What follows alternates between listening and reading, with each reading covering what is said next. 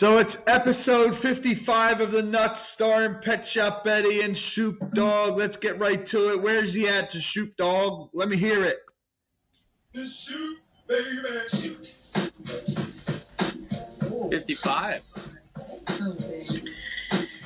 It's episode 55. We're getting real close to 1 full year of our podcast. We started a few weeks after the Super Bowl last year.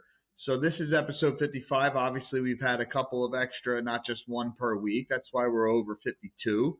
But it's double nickels. It's speed limit. It's episode 55, and you know, there's lots of different. I'm thinking ahead here. Our trivia for today is going to be named poker hands, because when I think of 55, I think of speed limit, which is, what we call 5-5 in poker in the hole. Everything okay over there, Shoop? Oh yeah, just getting the chair adjusted a little bit. So let's get rolling into 55 here. I will say, you remember how we used to do errors and omissions? Yeah. So Brian Jones shouted us out. He is a big Seattle guy. And we missed a couple of peeps last couple episodes. So episode 53, we missed Malcolm Smith. And this being a quasi-Philadelphia / Seattle / Minnesota sports podcast, we can't leave out Malcolm Smith. He was the Super Bowl MVP the year they won. They beat Denver, right? Or was it Denver? Yeah. They smoked Denver, right? The first snap of the game was over Peyton Manning's head for a safety, and the Seahawks never looked back, and they just rolled to one of the more boring Super Bowls in recent memory. But Malcolm Smith, I think, may have had 2 picks, or certainly a pick and a couple of sacks. Like, he was a baller that day. So absolute definite omission on our end for episode 53. And then 54, he has Bobby Wagner from Seattle. His qualifier was that Bobby Wagner is a first ballot Hall of Famer. I don't know if I'm there. He's probably right, but we'll see, I guess. That was 54. I mean, definitely a recognizable name as a solid linebacker. Legion of Boom, hero. Yeah, good chance. I guess we're gonna have to look at the stats. First ballot, I would say no. Yeah, we're gonna have him on and maybe have a debate about that. And is he still playing? I think he's still playing. So we still got 5-6 years before we'll know if he's a first balloter. But I like to call out our errors and omissions, and we certainly forgot those names. And we need somebody to come on and be a Seattle contingent that really pays attention to those Seattle numbers, focuses on Seattle numbers, as I'm taking care of Philadelphia and Shoop has the rest of the damn league. So anyway, Malcolm Smith, Bobby Wagner, he actually had a couple for 55 too, but I'm going to let you first take over. So let's get into our whole. It's 55 in sports. I had a bit of a technical issue, so I'm going to sort of go on the fly here. But why don't you start us off? I mean, 55 is loaded in all sports, but 55 is probably the most noteworthy number in NFL history for historic linebackers. Number 1 on the list, no surprise, Junior Seau. Yes. Junior Seau. Go ahead. 20 years. He played 20 years in the NFL. What do you think of him as a Charger or a Patriot or a Dolphin? I think of him as a Charger. Yeah, I do too. Even though at the end of his career he's able to. I don't know if he got a ring with the Patriots. I'd have to look into that. I don't think he did. But anyways, Junior Seau played from 1990 to 2009. Rest in peace, Junior Seau. Very sad way to go out for a warrior like that. But, the CTE is real. Yeah, we should talk about that quick because it's a sad thing. It's a bit graphic, but Junior Seau committed suicide. He specifically left in his note that he thought he was fucked up from football. He thought the repeated blows to his head fucked up his brain, and he made him depressed. And so he shot himself in the chest, specifically in his heart, so that his brain would be preserved. And he asked people, please study my brain, figure out what was wrong, and fix this because it's really fucked up. So, kind of a sad thing. We might as well get the other sad thing out, since we're starting off with a bang here. Chiefs parade yesterday. I haven't seen anything else other than yesterday. The only solace, it's another horrible tragedy in our country. The only solace that I take is I think it wasn't just a rando, I'm going to go kill a bunch of people. It seems like it was some sort of gang-related activity. There was some beef. There was like multiple beefs at the party, at the parade. And obviously this one escalated into somebody pulling a gun out and getting shot. So horrible still, terrible. I don't know anymore if there was news that broke overnight. I don't know about it. But yes, Junior Seau, horrible end to a wonderful career. And of course, yesterday, horrible end to a day that should have been great for the Chiefs fans. Yeah, and I don't know. I don't know all the facts thus far. I think there's several videos out there. As you mentioned, it sounds like it was not like a terroristic threat per se, but just some shit that broke out. However, it sounds like an AK-47 was used, which I don't think people just bring those casually just in case. Yeah, I didn't hear that. Yeah. The woman who died was an adored radio MC in Kansas City, very well-known woman on the radio there. I don't have her name. I should have researched that. And then over 12 children injured by gunfire. Over 22 wounded at this time. And the sad thing is there's already speculation going around the radio waves that this is the end of our traditional parade in terms of Super Bowl, World Series, what have you. Because it's just proof that you cannot keep 1 million people safe. But if you use the stadium, at least they have a perimeter, they have metal detectors, they can, they being like, the NFL, the police, whomever's involved. Basically, they can ensure safety in a stadium more so than an entire city. So I hope that's not the case, but if it is, I guess I can certainly understand. Two shooters are in custody, so I hope that they are. I hope the law goes hard on them.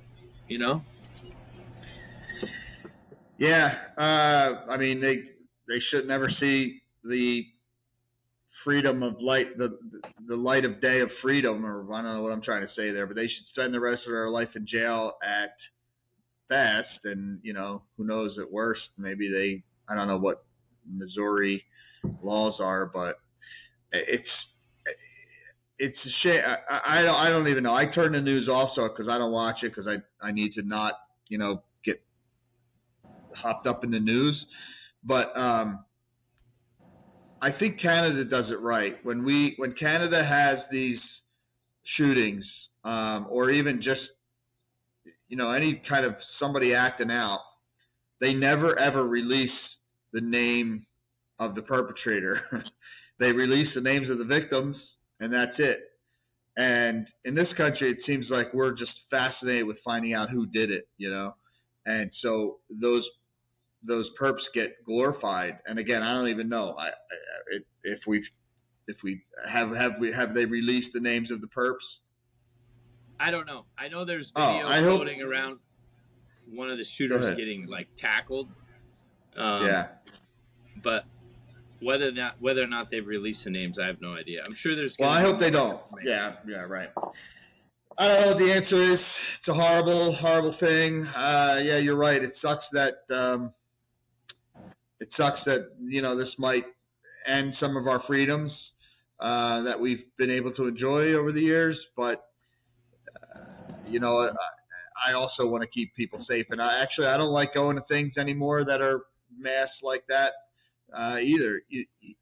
I prefer, my wife and I, when we went to that concert the other day, it was down in Seattle, and not only were they checking bags and they weren't necessarily frisking people, but you were walking through. We had to walk through a metal detector to get into the pub. This is a pub down in Seattle, and I love it. I was like, yes, I'll feel safe now inside,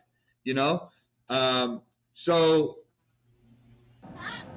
yeah, we should probably move on because we're not that kind of podcast, and we're trying to bring joy and fun and laughter to you guys. But we can't completely ignore what happened yesterday. So, Junior Seau, good segue into sad stuff. Let's move on for some happy stuff. Shoot, what else you got? Well, the next number 55 is in the NBA, and I don't even necessarily have to say his name for you to know who I'm talking about. I just go like this. I had him down too, and I lost some of my prep.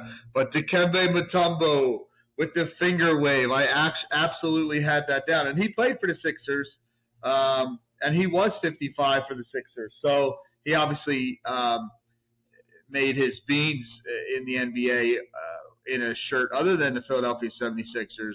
But major defensive monster back there. A lot of fun to watch Dikembe. And everybody got excited when he got the ball outside the perimeter and tried to shoot a three-pointer. What else you got to say about Dikembe? Well, again, played for 19 seasons. That's some serious longevity for a big man. Yeah. 4-time Defensive Player of the Year.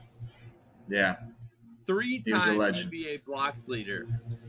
So not only a menace on defense, but a sweetheart of a guy. I think everybody loved Dikembe Mutombo. He was a lot of fun to watch. He was a lot of fun in interviews. Awesome dude. I'm just gonna skip by, as I mentioned earlier. 55 is littered with amazing linebackers, so I'm just gonna throw their names out there. Terrell Suggs, Derek Brooks, Lance Briggs. Those guys were all pro guys, some Super Bowl winners. But I don't want to skip over an important 55, and I'll turn it over to you after this. But number 55, the Bulldog, Orel Hershiser. Orel Hershiser. Yeah, he played 17 seasons in the Bigs for the Mets, Dodgers, Giants, and Indians. Now Guardians. World Series champ, 1988. Cy Young winner, 1988. 3-time All-Star. Gold Glove winner. And he led the National League in wins in 1998. Or excuse me, 88. 1988 may be one of the most dominant pitching performances by a player. In 1988, he won the World Series. He won the Cy Young. He won the MVP of the World Series. He was the NLCS MVP, the Gold Glove Award winner, and the NL winner leader in wins. So, that's I don't know. Ridiculous. I don't know if I've ever heard of a pitcher dominating a season that way. Yeah, he really did. There's no other there's no other adjective to describe it than dominating. He dominated that season. So absolutely pod worthy, awesome pitcher. Certainly had a few years where he was just absolutely lights out. I got another pitcher for you that's not Philadelphia. How about 5 Tim the Freak Lincecum? And I think Jones threw that at me as well because he's got Seattle ties. I think he went to UW. So University of Washington, but he was an absolute freak in San Francisco for many years. Definitely beat the Phillies in '09. No, in 2010. '09, the Phillies lost to the Yankees in the World Series, but in 2010 they lost in the NLCS to the Tim Lincecum's Giants. So he was, longevity not so much. He was kind of more of a, I wouldn't say he's a flash in the pan. That's too harsh. Injuries derailed his career too quickly, and but while he was healthy, he was as dominant as anybody in the league. And then there's another 55. Jones had Brian Bosworth. Oh, and sure. And I agree. Yeah, and he says there's a good 30 for 30 about Brian Bosworth that I haven't seen, so I'll have to go and look that up. You got any more? Look, no, I'm done with 55. There's many more I could have gone on to, but for the sake of time, we should probably proceed. Well, a quick Flyers one, or Philadelphia one. So Dikembe Mutombo I had written down. Ranger Suarez, current Philadelphia Phillies, and brought us on the brink of winning a World Series championship 2 years ago, and to the NLCS last year. And we're looking for him to be a solid four man in the rotation, or maybe five if they can shore up. They're actually looking at bringing some more guys in. We'll get more and deeper into baseball previews in the coming weeks. But it is exciting that pitchers and catchers have reported, and teams are just starting to knock the dust off those gloves and cleats, Shoop. Are you excited for that stuff? 100%. And I don't like winter. Winter is my least favorite season. So when I hear buzz of pitchers and catchers in spring training and springtime, we're already prepping at work for the Twins home opener. I'm like, okay, good times. Nice. Good times are coming. I like weather. West Coast guy, lived in Southern California. I appreciate good weather, and we're experiencing the warmest winter in Minnesota world history. And it's by far my favorite. It snowed about 5 Really? inches. Yeah, it snowed about 5 inches last night, and that's as much. That's 3 times as much as it snowed this entire winter. We've had 30s and 40s the entire. Finally, global warming has arrived in Minnesota.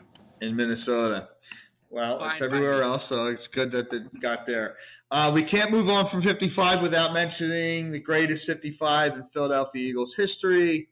Brandon Graham. He may come back for another season. He may be done, but if he is finished, he's 73 career sacks. All his whole career played in Philadelphia. I'm looking at his stats here. His stats are less impressive than you would think. I mean, he's a beloved Philadelphia athlete. He always has a smile on his face. He's always trying to make somebody feel happy and good about himself. He does a ton off the field for the city and for the kids of Philadelphia. 344 solo tackles in his career. Like I said, 73 sacks. So in my mind, as soon as he hangs them up, nobody will ever wear 55 again.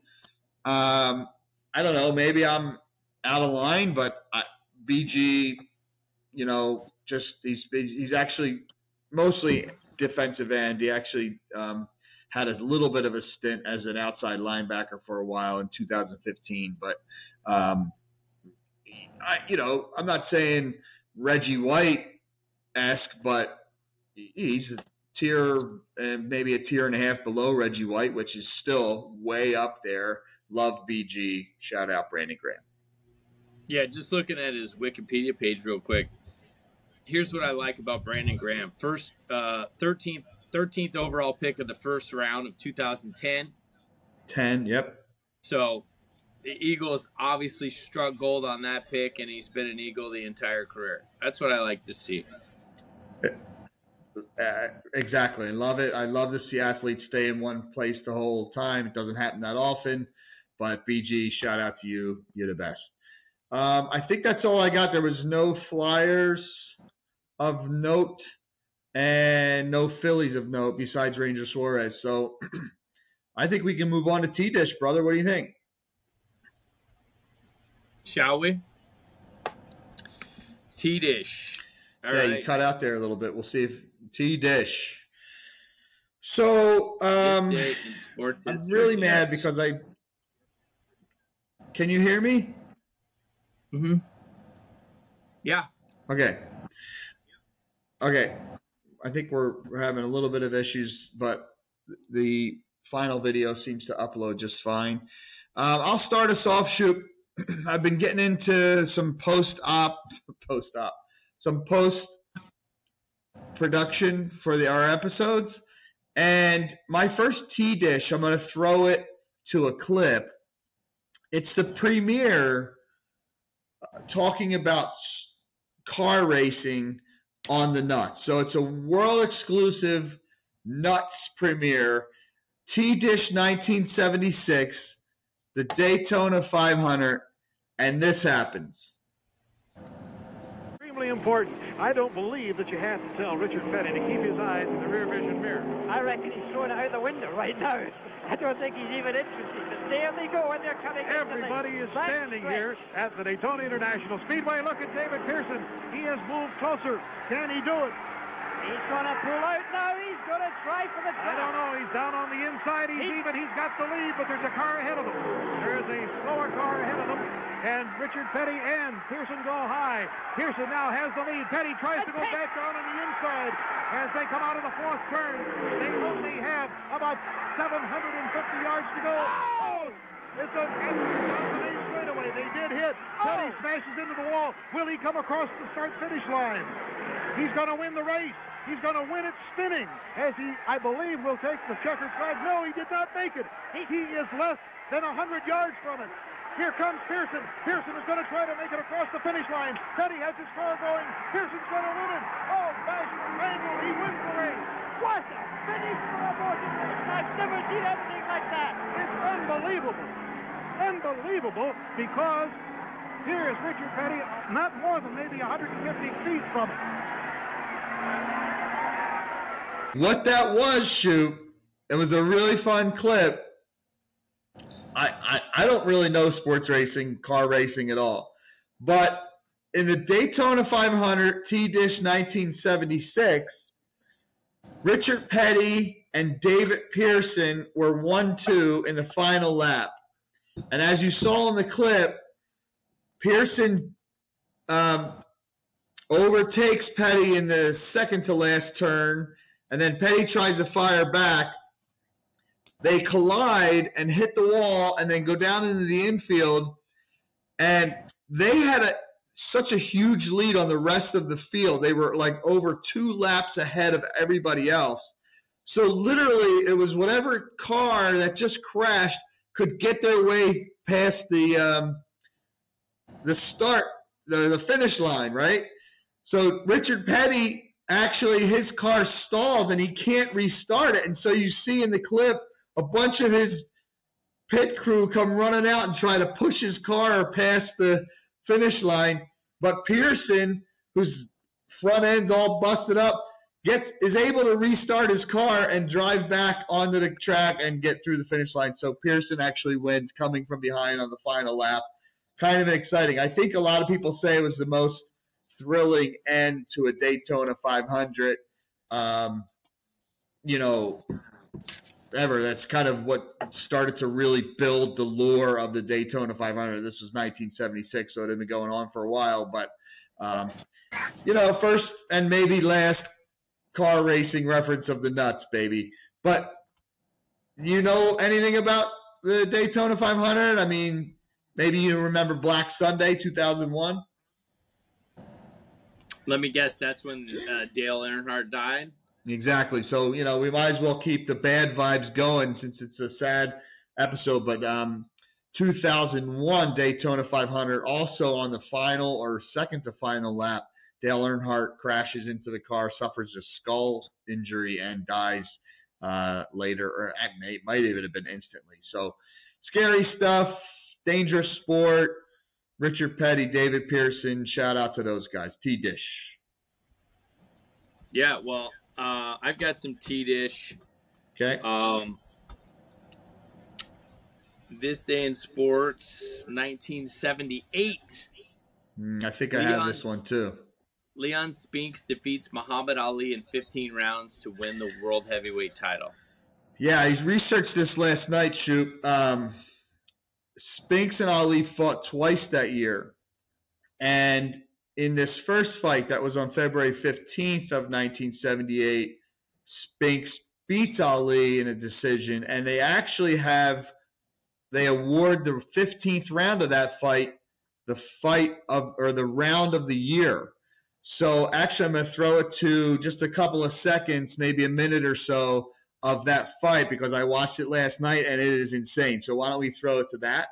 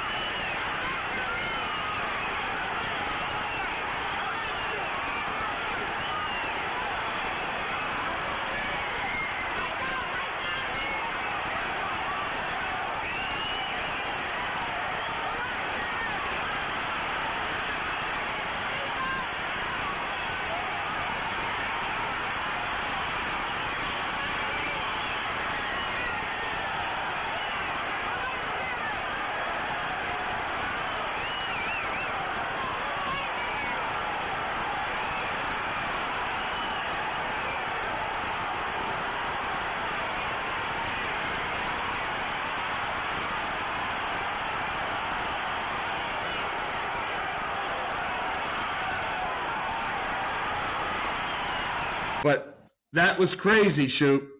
I mean, they were just throwing haymakers, almost no defense, and all head hunting. I think Ali had a couple of body shots, but for the most part, they were just head hunting, no D, just balls to the wall, absolute brawl. Great T-Dish. It must have been pretty late in Ali's career as well. It was, however, later on this same year, in 1978, in August, I want to say, they have a rematch, and Ali beats Spinks. And so Ali had a real specific – you're right, there's no doubt you're right, but he actually had more fights after this. But he had a real specific game plan for the second fight. He kind of went in, he jabbed, he threw a right, and as he threw his right, he just hooked Spinks and kind of held him close. So in the first fight, Spinks was real spry and dancing around the entire time and kept, stayed on the outside and scored the whole fight. And Ali said that can't happen, and he just made it a real close, more boring, holding and scoring while he could on the inside kind of a fight, and it worked. And Ali went on to beat Spinks that second fight. Very cool. Very cool. Ali, guy liked to fight, clearly. He fought late into his, late 30s, early 40s? Yeah, well, if you're interested about Muhammad Ali and the end of his career, for my money, there is no better 30 for 30 than the one about Ali. I think it's called Larry Holmes and Muhammad Ali or something like that. And it's just unbelievable. Ali obviously fought way past when he should have. That's, we don't need to debate that at all. But just the psyche of, as a guy growing up in those times and all the money he made and all the fame he had, I mean, really, he thought to himself, I got nothing else, right? Like, this is what I do. And he just kind of went on. It's just this is one of our saddest episodes ever, Shoot. We need to maybe switch things around here and talk some happy stuff. But what else? Go ahead. I got one more somber moment in All right. 1996. In 1996, the Cleveland Browns fire head coach Bill Belichick Yeah. after going 36-44 with the team. So let's see, 36-44. That's 80 games, which is what, 6 seasons or 5 seasons or something like that. I think it's 5 seasons. So, well, I'm not sure that's so somber because go ahead, finish up. Well, I was going to say right now, this year and in 1996 are the last 2 times the hoodie has been unemployed. Yeah, it certainly wasn't bad for Patriots fan. I think he that was the Browns he got fired from, or the Jets, did you say? The Browns. Right. I think he went to the Jets for a brief time and then obviously on to New England. Yeah, it'll be interesting to see. I mean, it's kind of curious that he doesn't have a job still, right, Shoot? I mean, in a way, but he is 72 years old. I think at this point, to be frank, I think he's more valuable as an advisor or a front office guy than an on the sidelines coach. But maybe I'm wrong. Maybe 72 isn't nearly as old as it maybe once was or what it sounds. 72 is the new 42, baby. I'll take it. Yeah. You skipped over one, 1984/5. It's actually, I think it's 1984, but they call it the 1985 World Chess Championship match between Anatoly Karpov and Garry Kasparov. Now, here's the thing. It is a little bit noteworthy because they abandoned the match on this day in 1984 and then picked it up in 85, and it actually changed chess for the better. Back then, in 84, they sat down and they said, hey, whoever wins, I think it was 21 games. We're just going to play games until whoever wins 21 games. And if you drew or had a tie in the game, it didn't count as a win or even a half of a win. So that match just went on and on and on and on and on and on, and they never got a winner. Excuse me. So they abandoned it, and then they came back, and then starting on that next match, they said, we're going to play 24 games, and that's the end of it. If it's 12-12 at the end, then the champ retains his belt. But if the challenger has won 12 and a half or more, 13 game, and then they give half a point for a draw. So it actually did change chess, the way chess championships were played. So I thought it was noteworthy. Yeah, we're a big chess podcast. I have fucking chess tattooed on me. I mean, come on. We are a chess podcast. Is that a queen or is that a rook? What is that? A knight? It's a queen. It's a queen. Yeah. It actually has TJM. Really nice. Thank you. It has TJM on there. Kind of subtly, it has my wife's initials as she is my queen. True. Don't you get it? Oh, I like that. Shit, I better go get one. You better. Also 1996, you mentioned Bill Belichick, but Tommy the Duke Morrison died. Boxing legend Tommy Morrison. His death is controversial to say at best. He announced that he had AIDS, but then his wife disputed he had AIDS, but then his mom said for sure he does have AIDS. And then when he died, it was more of a cardiac issue and not an immune deficiency. So who knows, really, who cares? It's his business. But certainly newsworthy. Tommy Morrison dies, T-Dish, 1996.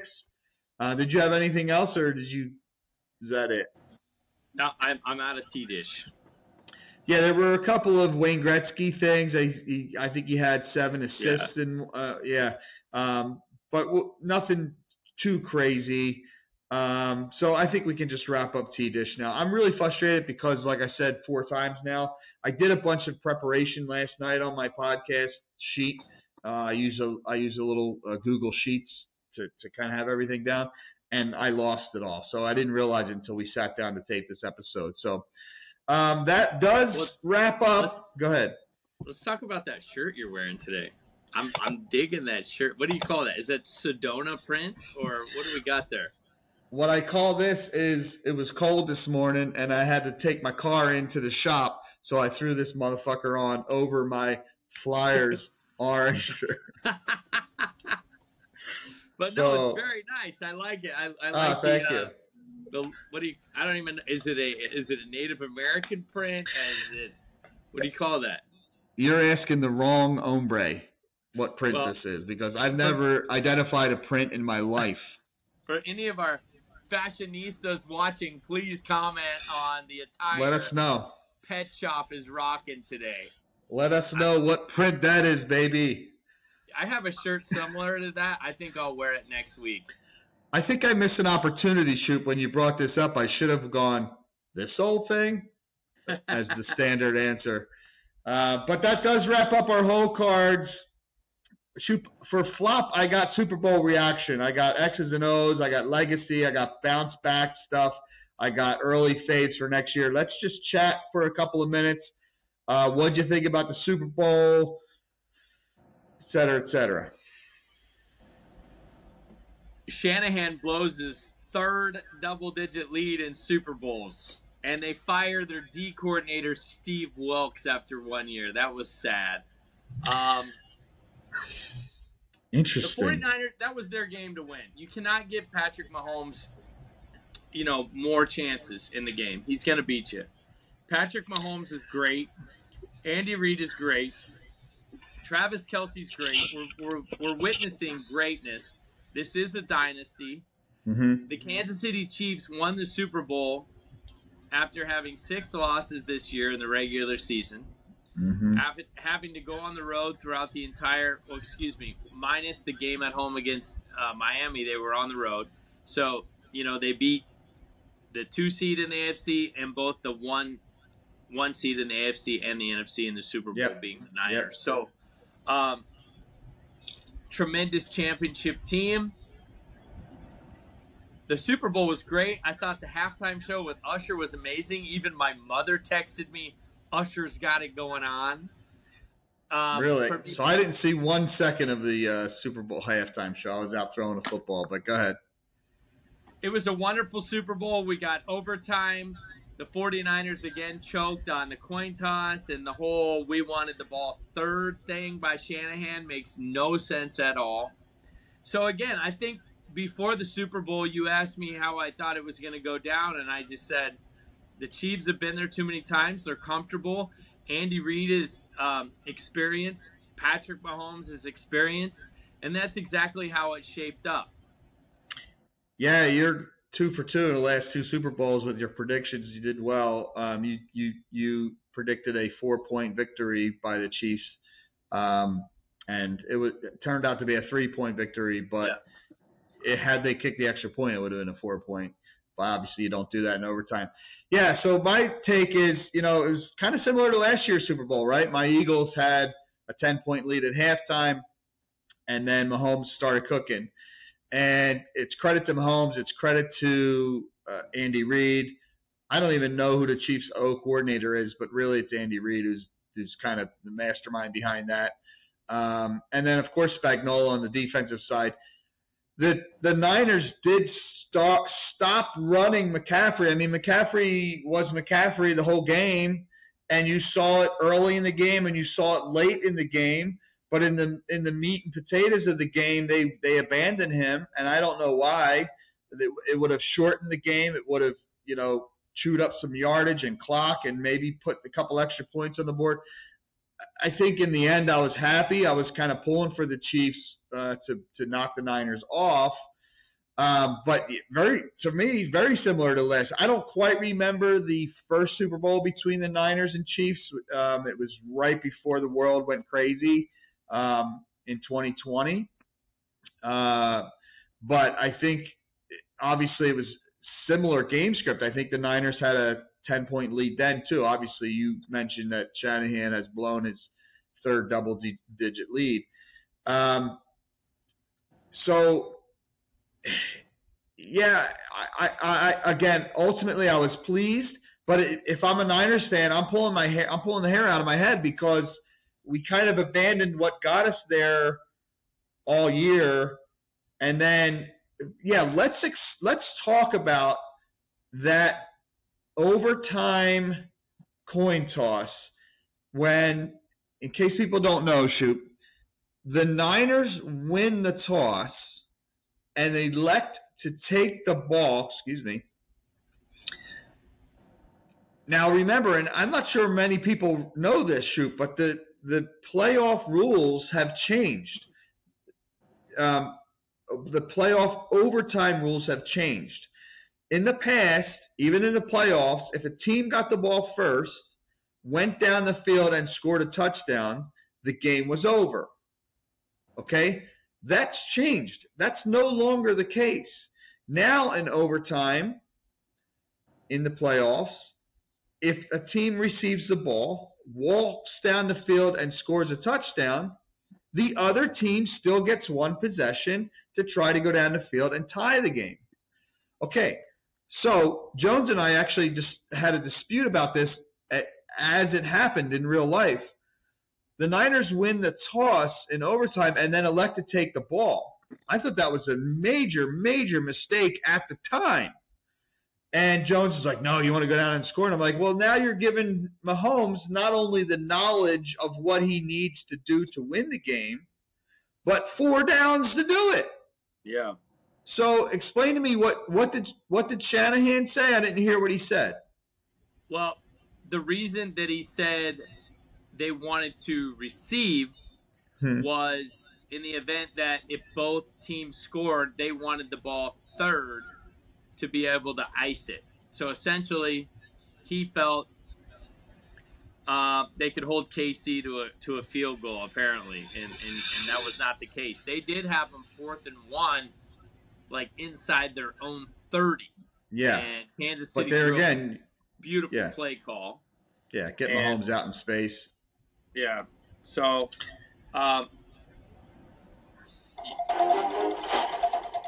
sorry, premature trivia. Here's the thing.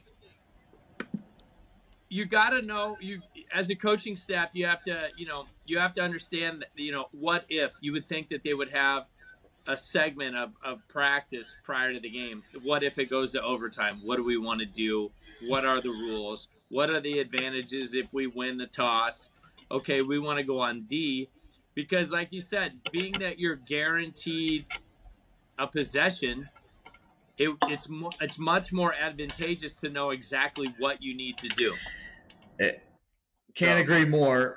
Can't agree more with that. But then also the 4 down, and it came into play when it was 4th and 1.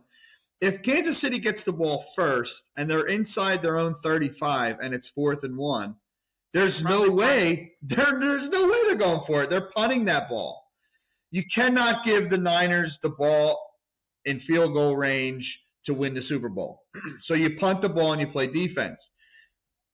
But since the Niners scored a field goal first, the Chiefs, obviously there's no other choice to go for it on 4th down. They gave them 4 downs. I just gravely disagreed with that decision. And okay, I'm now seeing what he's saying. He's thinking one further step ahead. He's saying, okay, field goal, or touchdown. Now we have the ball first to ice the game. Okay, fine, but you're missing the scenario that actually happened where you score a field goal and then you can't stop them and they go down. And they know they have 4 downs. They go down and they go down and do it. The only thing I would have wished happened better was that Kelsey scored that final touchdown. I would have won a lot of money, but that may be saved for our worst bets. Let's wrap up here. Go ahead. What I wanted to know was, say Kansas City did kick a field goal, right? And okay. say it was 22 all. Mm-hmm. So does San Francisco get the ball again and they just get to utilize the rest of the time? Or does it reset, they do another coin toss, and there's a double overtime period? No, so essentially you play fourth quarters over and over and over and over, and there's no more coin tosses.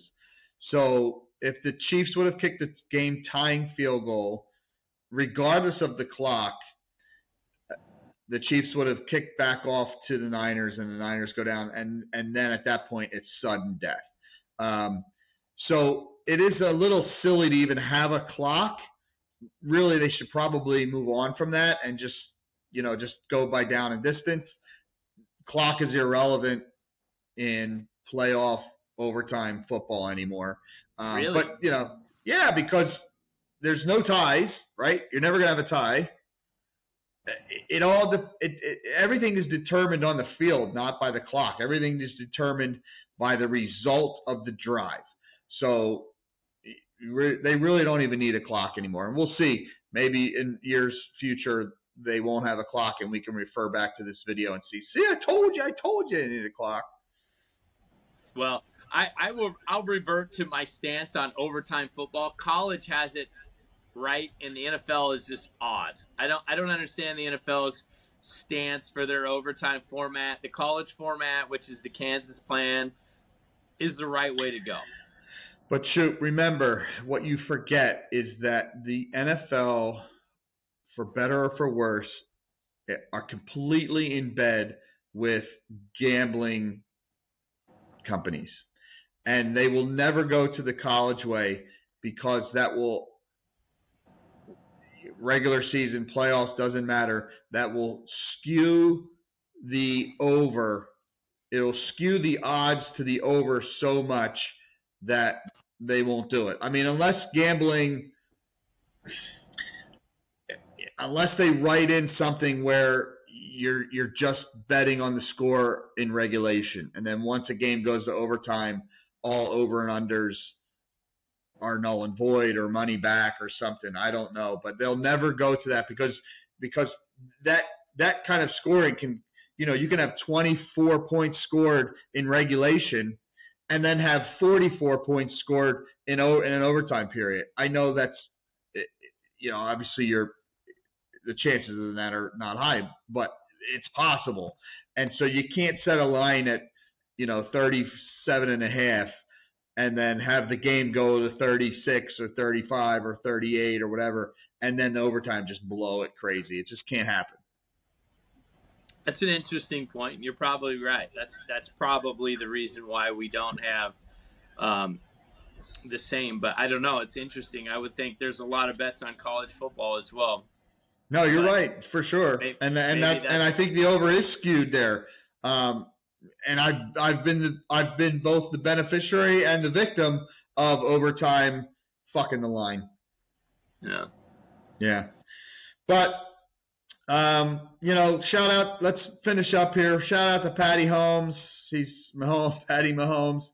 He's an absolute legend. I think at this point, we gotta. I mean, for my money, he's already past Eli Manning, who's a 2-time MVP Super Bowl. He's probably, in my book, really close, whether it's just ahead or just behind the legacy of Joe Montana, and pretty much only trails Tom Brady in terms of clutch, best, whatever. Use whatever you want to say about Pat Mahomes. He does it in the regular season. He's now done it in the postseason 3 times. Absolute legend. Yeah, and, right time, right place for him. Let's not forget the fact that Alex Smith had led the Chiefs to the playoffs 4 years in a row. So the Chiefs had a winning culture when Mahomes came in. Reed, is a proven winner. They continued to, draft the right guys and have, good pieces. And, I thought it was crazy when I heard Patrick Mahomes was going to start for the Chiefs. But being that it was Andy Reid's decision, I'm like, clearly he knows something we don't. And what I love about Patrick Mahomes is that you can tell how much he loves the game. And he's a leader, and the Chiefs respond. We've seen him play hurt. Like, he's a family man off the field. He doesn't, if you want to knock him, there's you could say, oh my God, he's a crybaby when he doesn't get the calls, or, he's got an annoying raspy voice or whatever. But there's not a lot that you can bitch about Patrick Mahomes. I bitched about him a few episodes ago when he was bitching about the call. And I said, Patty Mahomes can eat a dick. I think that was. But I stand behind that. And I think both things can be true. he should have eaten a dick back then, and he's still a legend, and he's one of the greatest. But you're right; it's a great point that he walked into shit. Right? He walked into the opposite of shit. Really, he walked into an absolute winning culture that Andy Reid had built. But you still got to make the plays. You still got to make the throws. We haven't seen anybody. He's a right-handed quarterback. He's made left-handed throws like crazy. Like we have that was unheard of before Pat Mahomes. I think he's thrown a few touchdown passes left-handed because of the way his body was and going down and whatever, and so he just makes the plays. So yes, walked into a winning culture. Can't disagree with that at all.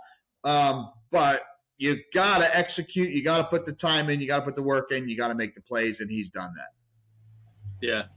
Yeah, I hope he stays healthy and that we get to continue to watch greatness. My son already has Mahomes fatigue.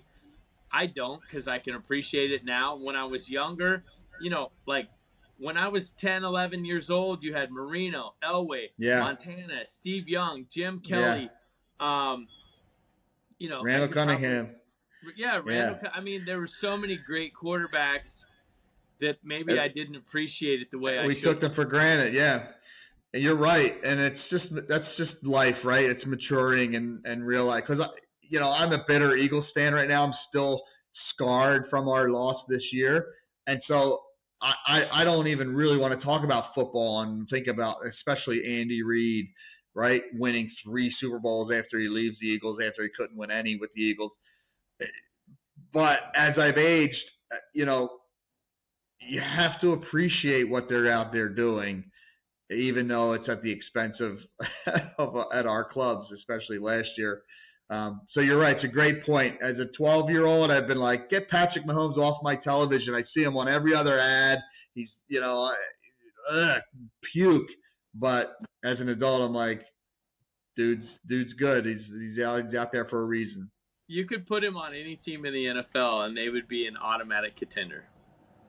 Well, that's a great segue into who's our early favorites for next year, Shoop. I mean, NFL is king. We got lots of stuff coming up, the combine, the draft that we can talk about in coming weeks. But right now, as we sit on February 15th, 2024, who do you like for next year's Super Bowl? How do I not say Kansas City again? I mean, let's just be real. Yeah, it's hard.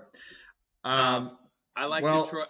I will say, I think if Detroit had beaten San Francisco, I think the Lions would have won the Super Bowl.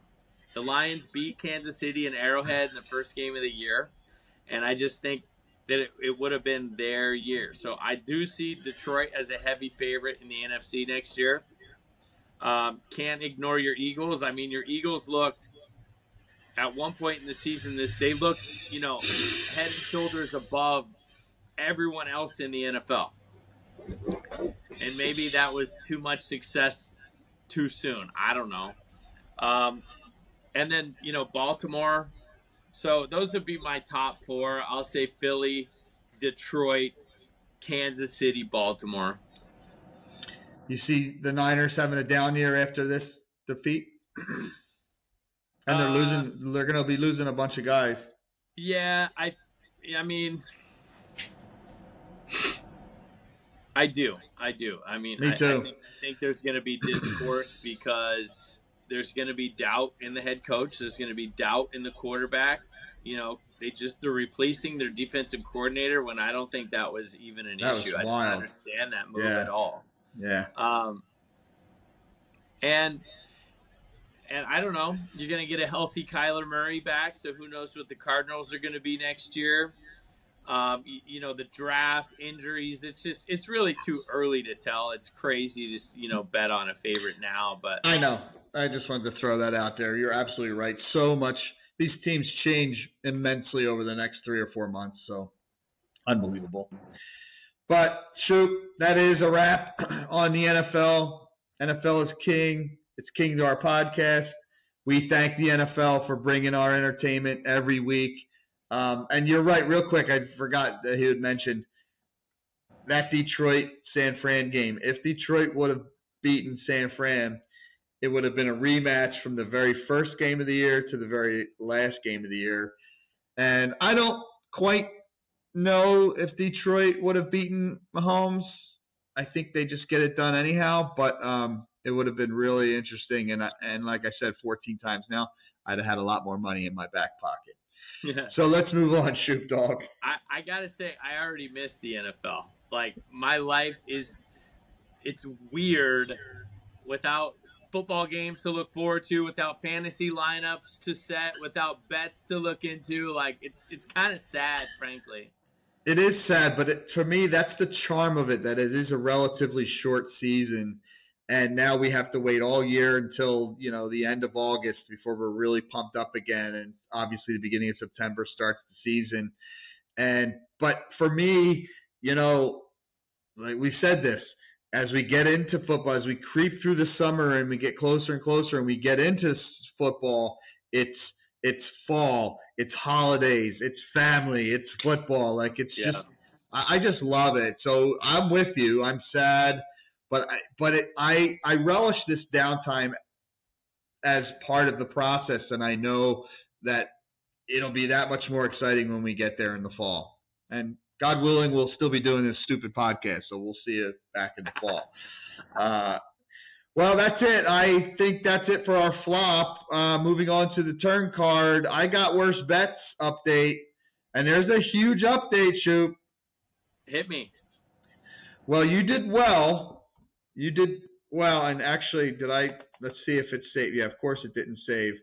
You did, let's talk it through here, and if I have to edit some of this, I'll edit it. But you won $274 in one bet. You had a parlay. You had exactly the same bet that Izza had, believe it or not, but you did it for $100, and Billy did it for 500 units. Oh, so he got paid off $1,374.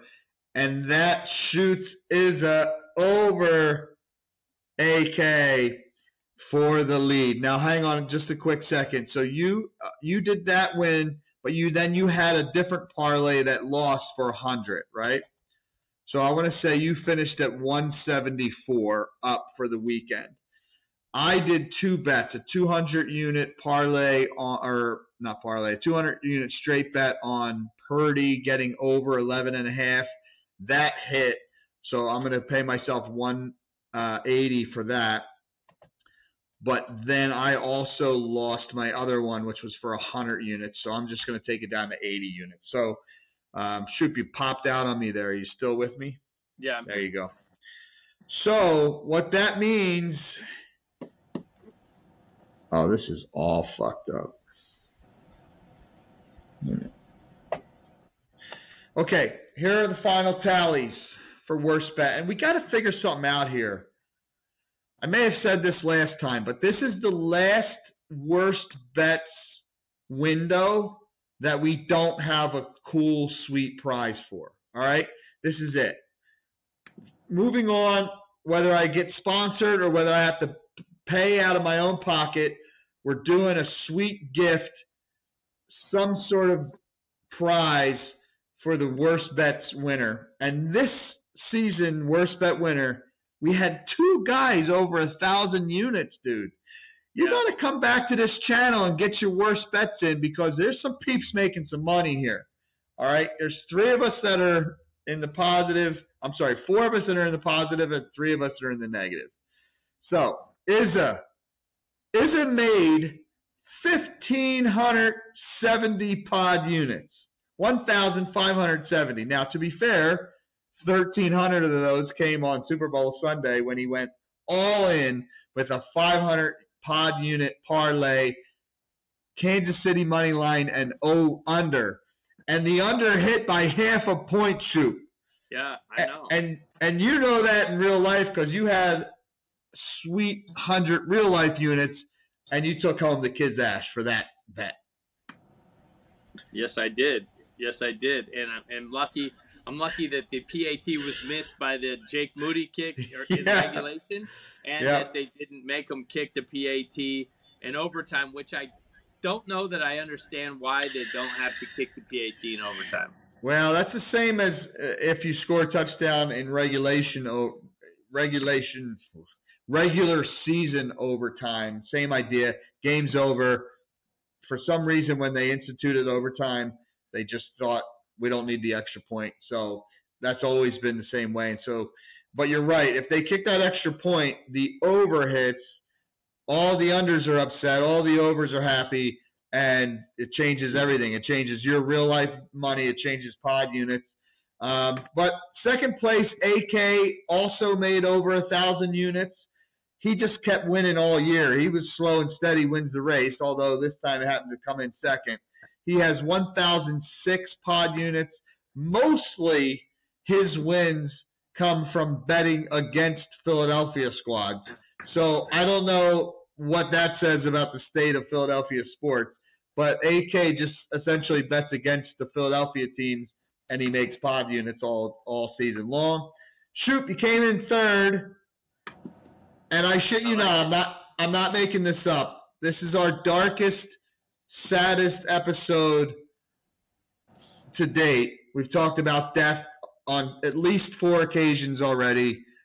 Do you know what number pod units you ended up with?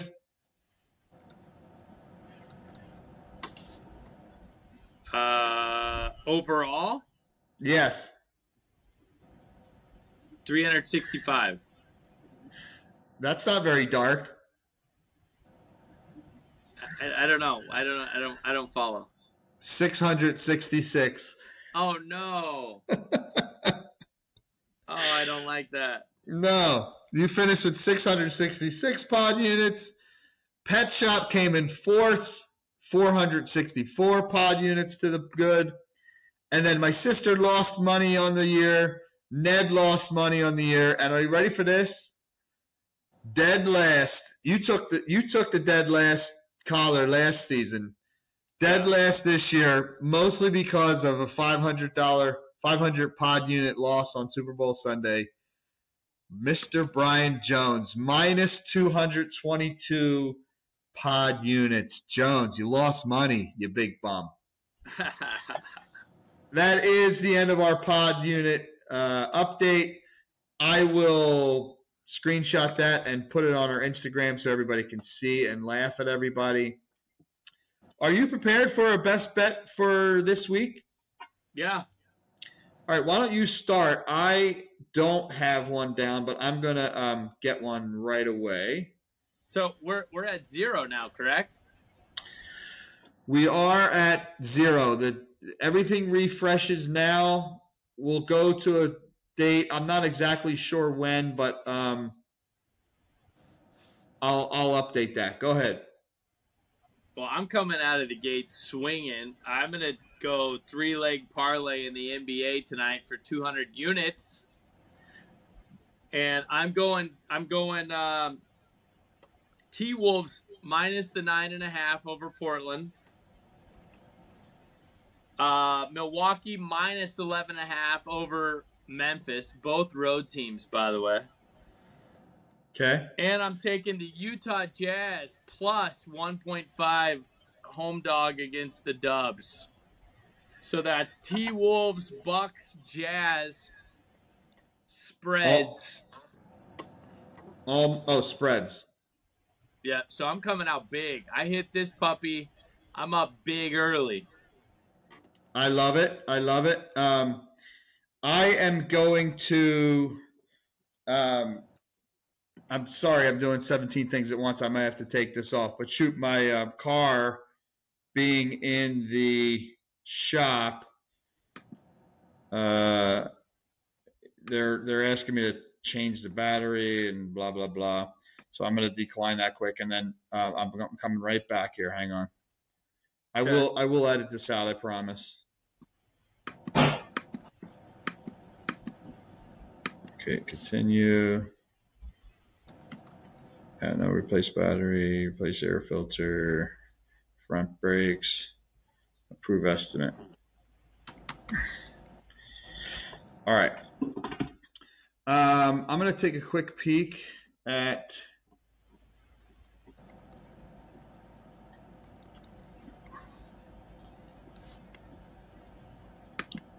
right. Okay, Shoop, so we got your three-legger against the spread NBA tonight. Thank you for that. How many units did you say? 200. That's right. You're coming out big. I'll have to match that, Shoop. I'm gonna take a page out of AK's book. And my Flyers have been hot. Okay, so here's the deal with the Flyers.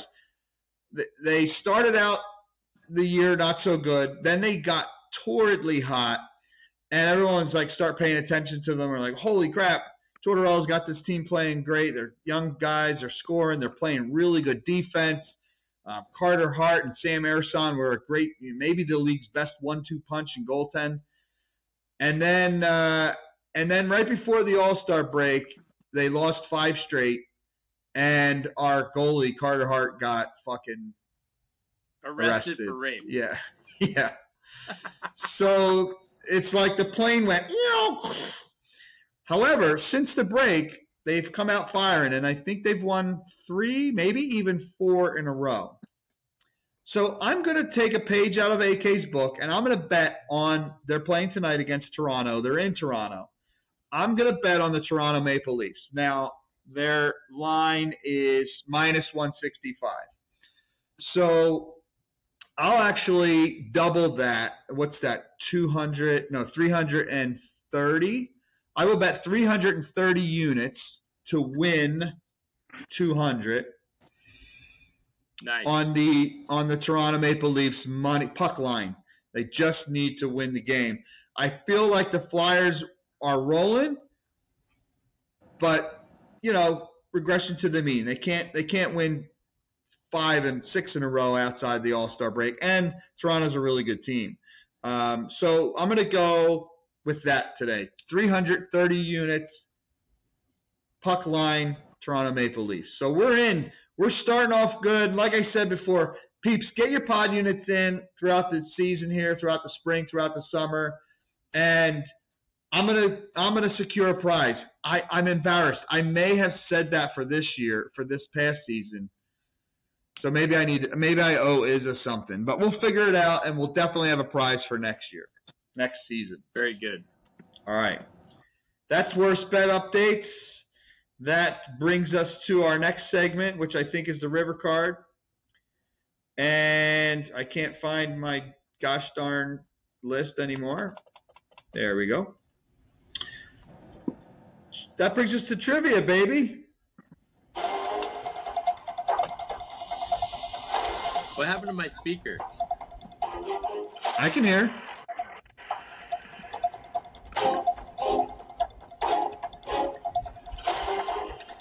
Shoop, why don't you tell the folks where trivia is brought to us from? Well, we have 2 sponsors now. We have Hangry Kids, hangrykids.com. There is no occasion they cannot accommodate. Care packages, gift packages, get well packages, salty, savory, sweet, chunky, chewy, sweet, sour, all of the above. Whatever you need, they got it. hangrykids.com. And beautiful, the best sports bar in Minneapolis, Minnesota, serving the community for 40 years, Lions Pub. Come see me at Lions Pub. Daily specials. Your home for Minnesota Timberwolves basketball, Minnesota Vikings football, and Minnesota Twins baseball. I love it, Shoop. And in the fall, it's Nebraska Cornhuskers. Yeah, let's not forget the Cornhuskers. That is true. Yeah, go see Shoop Dog at Lions Pub, Minneapolis. What's the address, Shoop?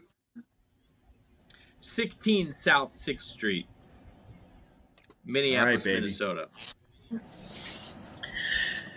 So our trivia today is, let me go full screen here. I looked up poker hands because, as you know, this is our 55th episode, which I immediately thought of 5-5 hole cards, which I always very lovingly call speed limit. So, Shoop, I wanted to see if you knew. I'll do it both ways. I'll ask you if you know some of the names for some names, and then I'll say some names and see if you know what cards they are. How about that? Yeah, I like it. All right, so first of all, the best hand in poker, Obviously, you know what it is. Royal flush. No. The best starting hand in your whole cards. Pair of aces. Bullets. You got it. Okay, perfect. So you just went with one. Bullets. There's actually 3 names for a pair of aces in your whole cards. Did you know what they are? You already got one. Bullets. Pocket rockets. Pocket rockets is another one. Good. How about the third one? I can't think of it. Yeah, it's American Airlines. Obviously, AA. I like that. Okay. How about Pocket Kings? Do you know what they're referred to as? Cowboys. Very good, Cowboys. They think literally it's because they start with the same K sound. Is what nobody knows why Kings are called Cowboys, other than Kings Cowboys. Who knows? But there is another name that they're referred to. It's kind of, I don't think you'll know this, so I'm just going to throw it out there. They're also called ace magnets. And what that means is, inevitably, when you get dealt king in your hand, you don't want to see an ace come on the board, so as to the possibility of pairing one of your opponents that's holding an ace. And so they're called ace magnets because inevitably, and especially in my games up at Rubens, when I have kings, there's always aces on the flop, and somebody's holding, ace rag, and they take me down and they beat my Cowboys. So, okay, how about queens? Do you know what those are called? Ladies. Ladies, very good. Jacks? Jakes. No, you can call them Jakes, but in terms of official poker names, they're called hooks. I guess because of the J looking like a fish hook. Pocket tens are dimes. How about pocket nines? Can you come up with any name for pocket nines? Gretzky? Yeah, exactly. Gretzky. I love that. Eights are Snowmen or Dale Jr., named after the 88 car of Dale Jr. So cool. Dale Earnhardt getting all kinds of love today. And then I want to skip a couple. Obviously, pocket fives are known as nickels or speed limit. There's another name they gave them is called Presto, but that's like way back in the 70s they were called that or something, and nobody really knows why they're called that. Pocket fours are called Luke Skywalker because may the fours be with you. I don't know. Never heard that, but that's funny. Trays and deuces, of course. Now, how about this? Do you know? I'll switch it up on you a little bit for these. Do you know what Big Slick is? No. Big Slick is Ace King. Oh. Can be suited or not, but Ace King is known as Big. Actually, Ace King has a couple of names. One of the ones I love is called the Anna Kournikova, and not so much, not just because AK for AK Anna Kournikova, but also because AK Ace King looks good but hardly ever wins. That's really funny. Yeah. And then a couple more here. I know that Jack 5, whether suited or not, is called Motown or Jackson 5, both referring to the same thing. Yep. Jones and I love these named hands. All right, how about, Shoop, what hand is nicknamed Dolly Parton? Oh, my gosh. Something resembling big boobs, I would imagine. I thought you might go there, which is why I asked. But no, it has nothing to do with her appearance. Really? Right.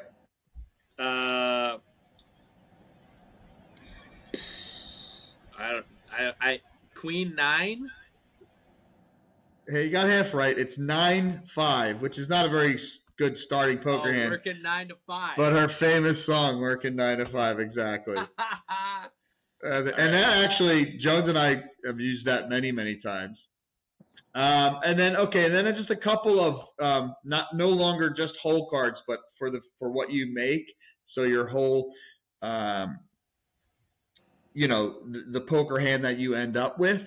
I thought aces and eights and all black. So ace of spades, ace of clubs, and then eight of spades, eight of clubs is called the dead man's hand. And because there's you heard about that with Wild Bill Hickok?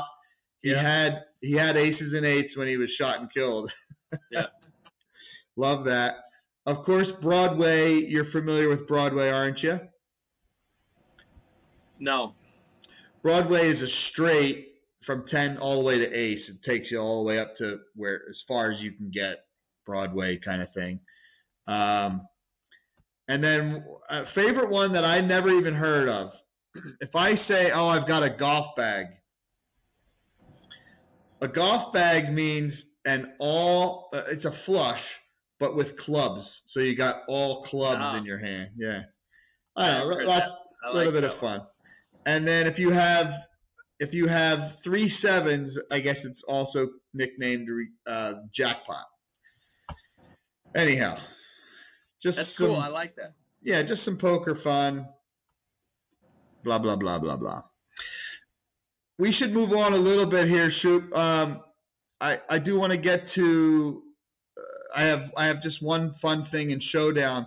But for a river, we mentioned it quickly. Major League Baseball, pitchers and catchers are showing up this week. They're knocking the dust and the rust off of their cleats and their gloves, and we're starting to hear the sound of that ball hitting the glove, hitting that leather. You have any early thoughts on baseball season, on some teams, et cetera, et cetera? Well, I mean, you got to look at the LA Dodgers. I mean, they just got Shohei Ohtani and then some amazing pitcher out of Japan, and they've been knocking on the door for years. They're loaded. You got to think they're going to be there. Atlanta Braves, statistically, were one of the best teams of the year last year until they met your Phils. On the American League side, it's okay if you're Twins. not. Yeah, there we go. Minnesota Twins. Minnesota Twins looking to. They're said to have the best bullpen in baseball, so hopefully they can take advantage of having a really shitty division again. And I don't know. Who knows? They won a series last year, so I would imagine we'd be looking to get right back into the postseason. Build on that, yeah. I don't know much other than that. What do you have for Major League Baseball preview? Yeah, not a whole lot. I'm depressed that the Dodgers are in the National League and the Phillies are going to have to go through those guys. The Phillies are still looking to make some off-season moves here before the season starts. So it's probably not fair for either one of us to really break it down too in depth because there's still so much that has to go on. There's still so many chips to fall in place, so to speak. So, obviously I'm all into my Phillies, but I absolutely cannot deny what they got going on over there in LA. So we'll see. We'll get into it a little bit more, Shoop.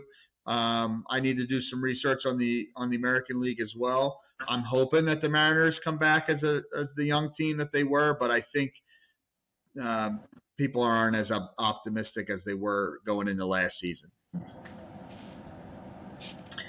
And then you mentioned the NBA a little bit with your worst bets. I talked about the Flyers. It's probably time now, right, Shoop? We don't have to break it down this episode, but you and I both need to I don't know, maybe do some – I mean, I'm tuned into my Flyers and my Sixers, but in terms of the rest of the league, in order to sit down and talk about it, we sort of maybe need to do a little bit of work.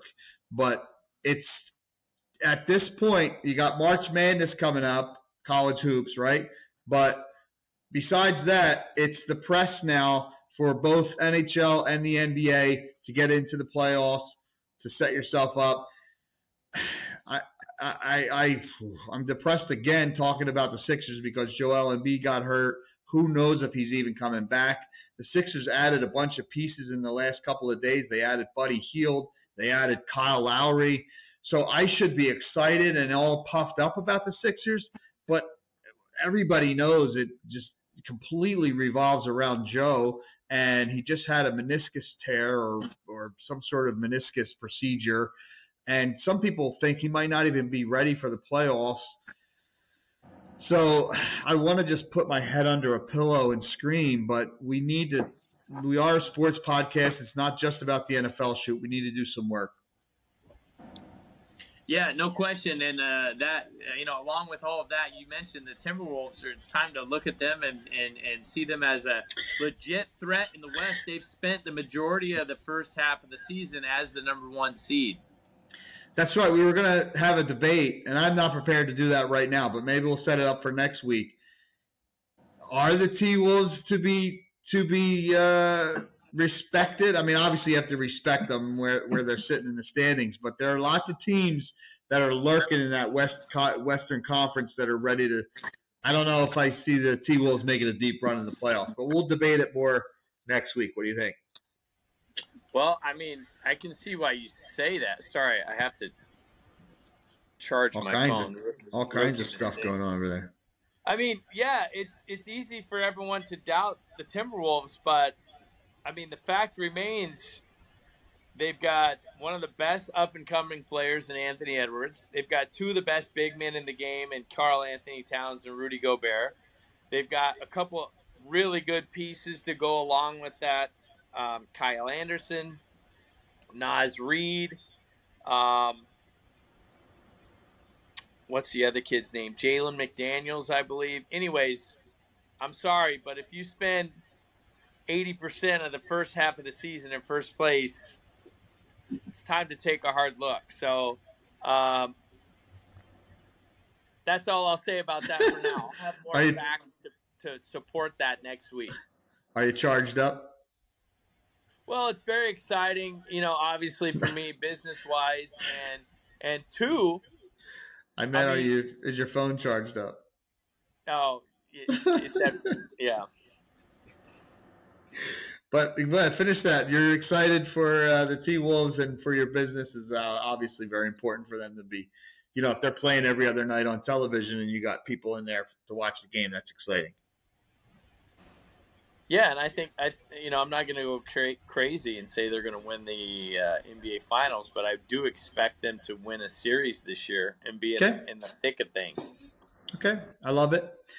I don't have a whole lot on the NHL besides what I talked about the Flyers. But we'll get into that as we get going here. How about Showdown Shoot? I don't have a nutty Netflix recommendation so much as I have a recommendation for watching for stuff this weekend, and it's specifically Tiger Woods, y'all. He's back. He's playing in the Genesis Invitational. In fact, I believe he's teeing off almost as we speak here on hole 1 at Genesis Invitational. I will be hanging up and putting that on my television. Hopefully, Tiger makes a cut and gets 4 rounds under his belt. I don't see him winning this weekend's tournament, obviously, but I want to see him back. I want to see him competing. I want to see him swinging freely. And you know what's lurking around the corner in sports every spring, a tradition like no another. The Masters is only about 6 weeks away. Cannot wait for the Masters. We'll definitely cover that here. So, Shoop, I'll give you an opportunity for a recco there, but I had a quick game recommendation, not one that we could play right now, but I'll explain. Do you have a recco? Yeah, something I watched last night that I really enjoyed. It's a 30 for 30. It's called The Four Falls of Buffalo, and it highlights the 4 consecutive losses of the Buffalo Bills. Starting off with Norwood, wide right. Yeah. And you know what's crazy is, per that kick, it was a 47-yard kick, and it had enough leg, I'm not kidding you, for 65 yards. And I don't know, the ball just looked like it was going in, and all of a sudden it veered out. It's a wild deal. And the fact that the Buffalo Bills were able to go to the Super Bowl for 4 straight years, I think you have to consider that a dynasty. I feel like I've made this argument before. It's odd and crazy that they didn't win a Super Bowl, but they also played some like great teams. Like they Yes. probably should have won that first one, Right. but I mean, they lost to the Redskins, who had an incredible season, and then the Giants, Dallas. Redskins, Cowboys, all NFC Yeah. East teams. Yeah. Yeah. Yeah, it's crazy. I should get my buddy Buffalo, who is our poor guy. age. Yeah, and have him talk about that because that. So if you're listening, you should watch that. Look that up. Four Falls of Buffalo, and then maybe we can get Buffalo on the pod. Have him talk about that. He's quite a character. I'm sure our followers would love him. I remember him from your wedding 100 years ago. Oh, that's right. Did he sing something? I don't remember that part, but I remember just giving him shit about the Bills or whatever. I think he sang Digital Underground Humpty Dance, and he like took the mic and danced on the dance floor. Yeah, and just did it because he knows every word. He either sang that or he sang Ice Ice Baby, but that's the kind of guy we were getting. Okay, so my quick last thing is there. Shout out to Audrey, my youngest. You remember how Wordle became a sensation? I don't know, 18 months ago or so. Sure. Everybody was doing Wordle and sending out, how many tries it got them. Well, whoever created Wordle sold their idea to the New York Times. The New York Times has run with it ever since. Well, the New York Times has a couple other games, and she showed me this game that I'm hooked on, and you guys should look it up. It's called Connections. And they throw out 16 words. They're just one words, single words, proper English. And there are, within those 16, there are 4 groups of 4, but you don't know how they're grouped. And they're so clever because you see a couple and you think, oh, milk, right? Like whole, skim, soy. And I'm like, oh, these are milks, boom, boom, boom. But it's not right. They're so clever with, the whole and the skim and the soy were completely different and had nothing to do with milk. So look it up. I'm pretty sure it's browser only. So if you're using your phone, just search for Connection New York Times, and I'm sure you'll find it. But also, I thought about putting together a sports connection. So unfortunately, I don't have it down for today. I started it last night, but I couldn't finish it for today's episode. But look for that in coming episodes. And in the meantime, look that up. It's a really fun word game. So that's my recommendation for the week. Sweet. Connections. Yeah. And they do the same as Wordle. They do like one puzzle per day. So you can't overload on them. I think it's possible to go and do a couple of the old ones. But, once you kind of up to speed, then you just do one a day. It helps your brain, keeps you. Anyway, that's my reco. You got any suckouts for the week, Shoot? Yeah, I do. Okay. And it is golf related. Uh-oh. Jordan Spieth and a couple other golfers were throwing a tantrum about the gallery in Scottsdale for the Waste Management Open. That's not a gallery. Whatever you call them. That's a romper room. Okay. In my opinion. I didn't hear his beef, so this is all new to me. Oh, yeah. There was, I think it was Billy Horschel, Jordan Spieth, and somebody else. They just got pissed off about, people being crazy during back swings. And it was an ESPN article. Basically, the golfers were saying, like, okay, it's gotten a little wild here. This started as, like, the 16th hole was, like, the party hole. And now, like, they had to actually stop selling alcohol during the tournament last week because of unruly fan behavior. But I think the PGA should lean into that and maybe look into having other events that are just wild and crazy. Like, are you kidding me? In the NBA, when you shoot a free throw They're going and crazy. a glass backboard, and Yeah. let's not forget that the charity stripe is 15 feet from the hoop, and then you go back another 10 feet, and you've got fans. Yep. And they're making the most noise that they ever make, and these guys are making free throws with high stakes on the line. And then you got these pussies playing tennis and golf that are asking quiet, please, in my back. Yeah, fuck up. Every sport but tennis and golf. You're right, man. Give it to them. It's ridiculous. Like, get better. Focus hard. Let the crowd cheer. Like, I just don't like the fact that tennis and golf is so affluent and so preppy and so prim and proper. It's like, get out of here. I'll never be a fan of either of them, primarily for that reason. Well, I'm a fan of both of those sports, but I'm not a country club kid. I agree with you more. I'm not a country club kid either, certainly.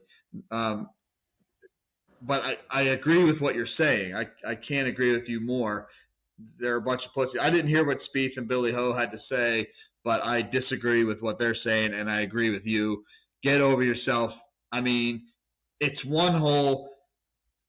It's part of the sport now, right? I think it's so much fun to see that craziness.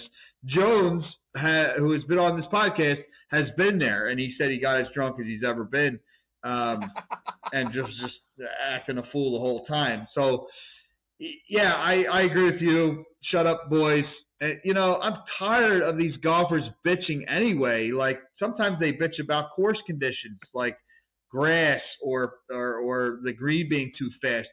Dude, you can come in 45th on the weekend and get paid $38,000. Like, get over yourself. Like, seriously, get over yourself. You make more money in a half a season than most people do their entire lives. You have to stop bitching.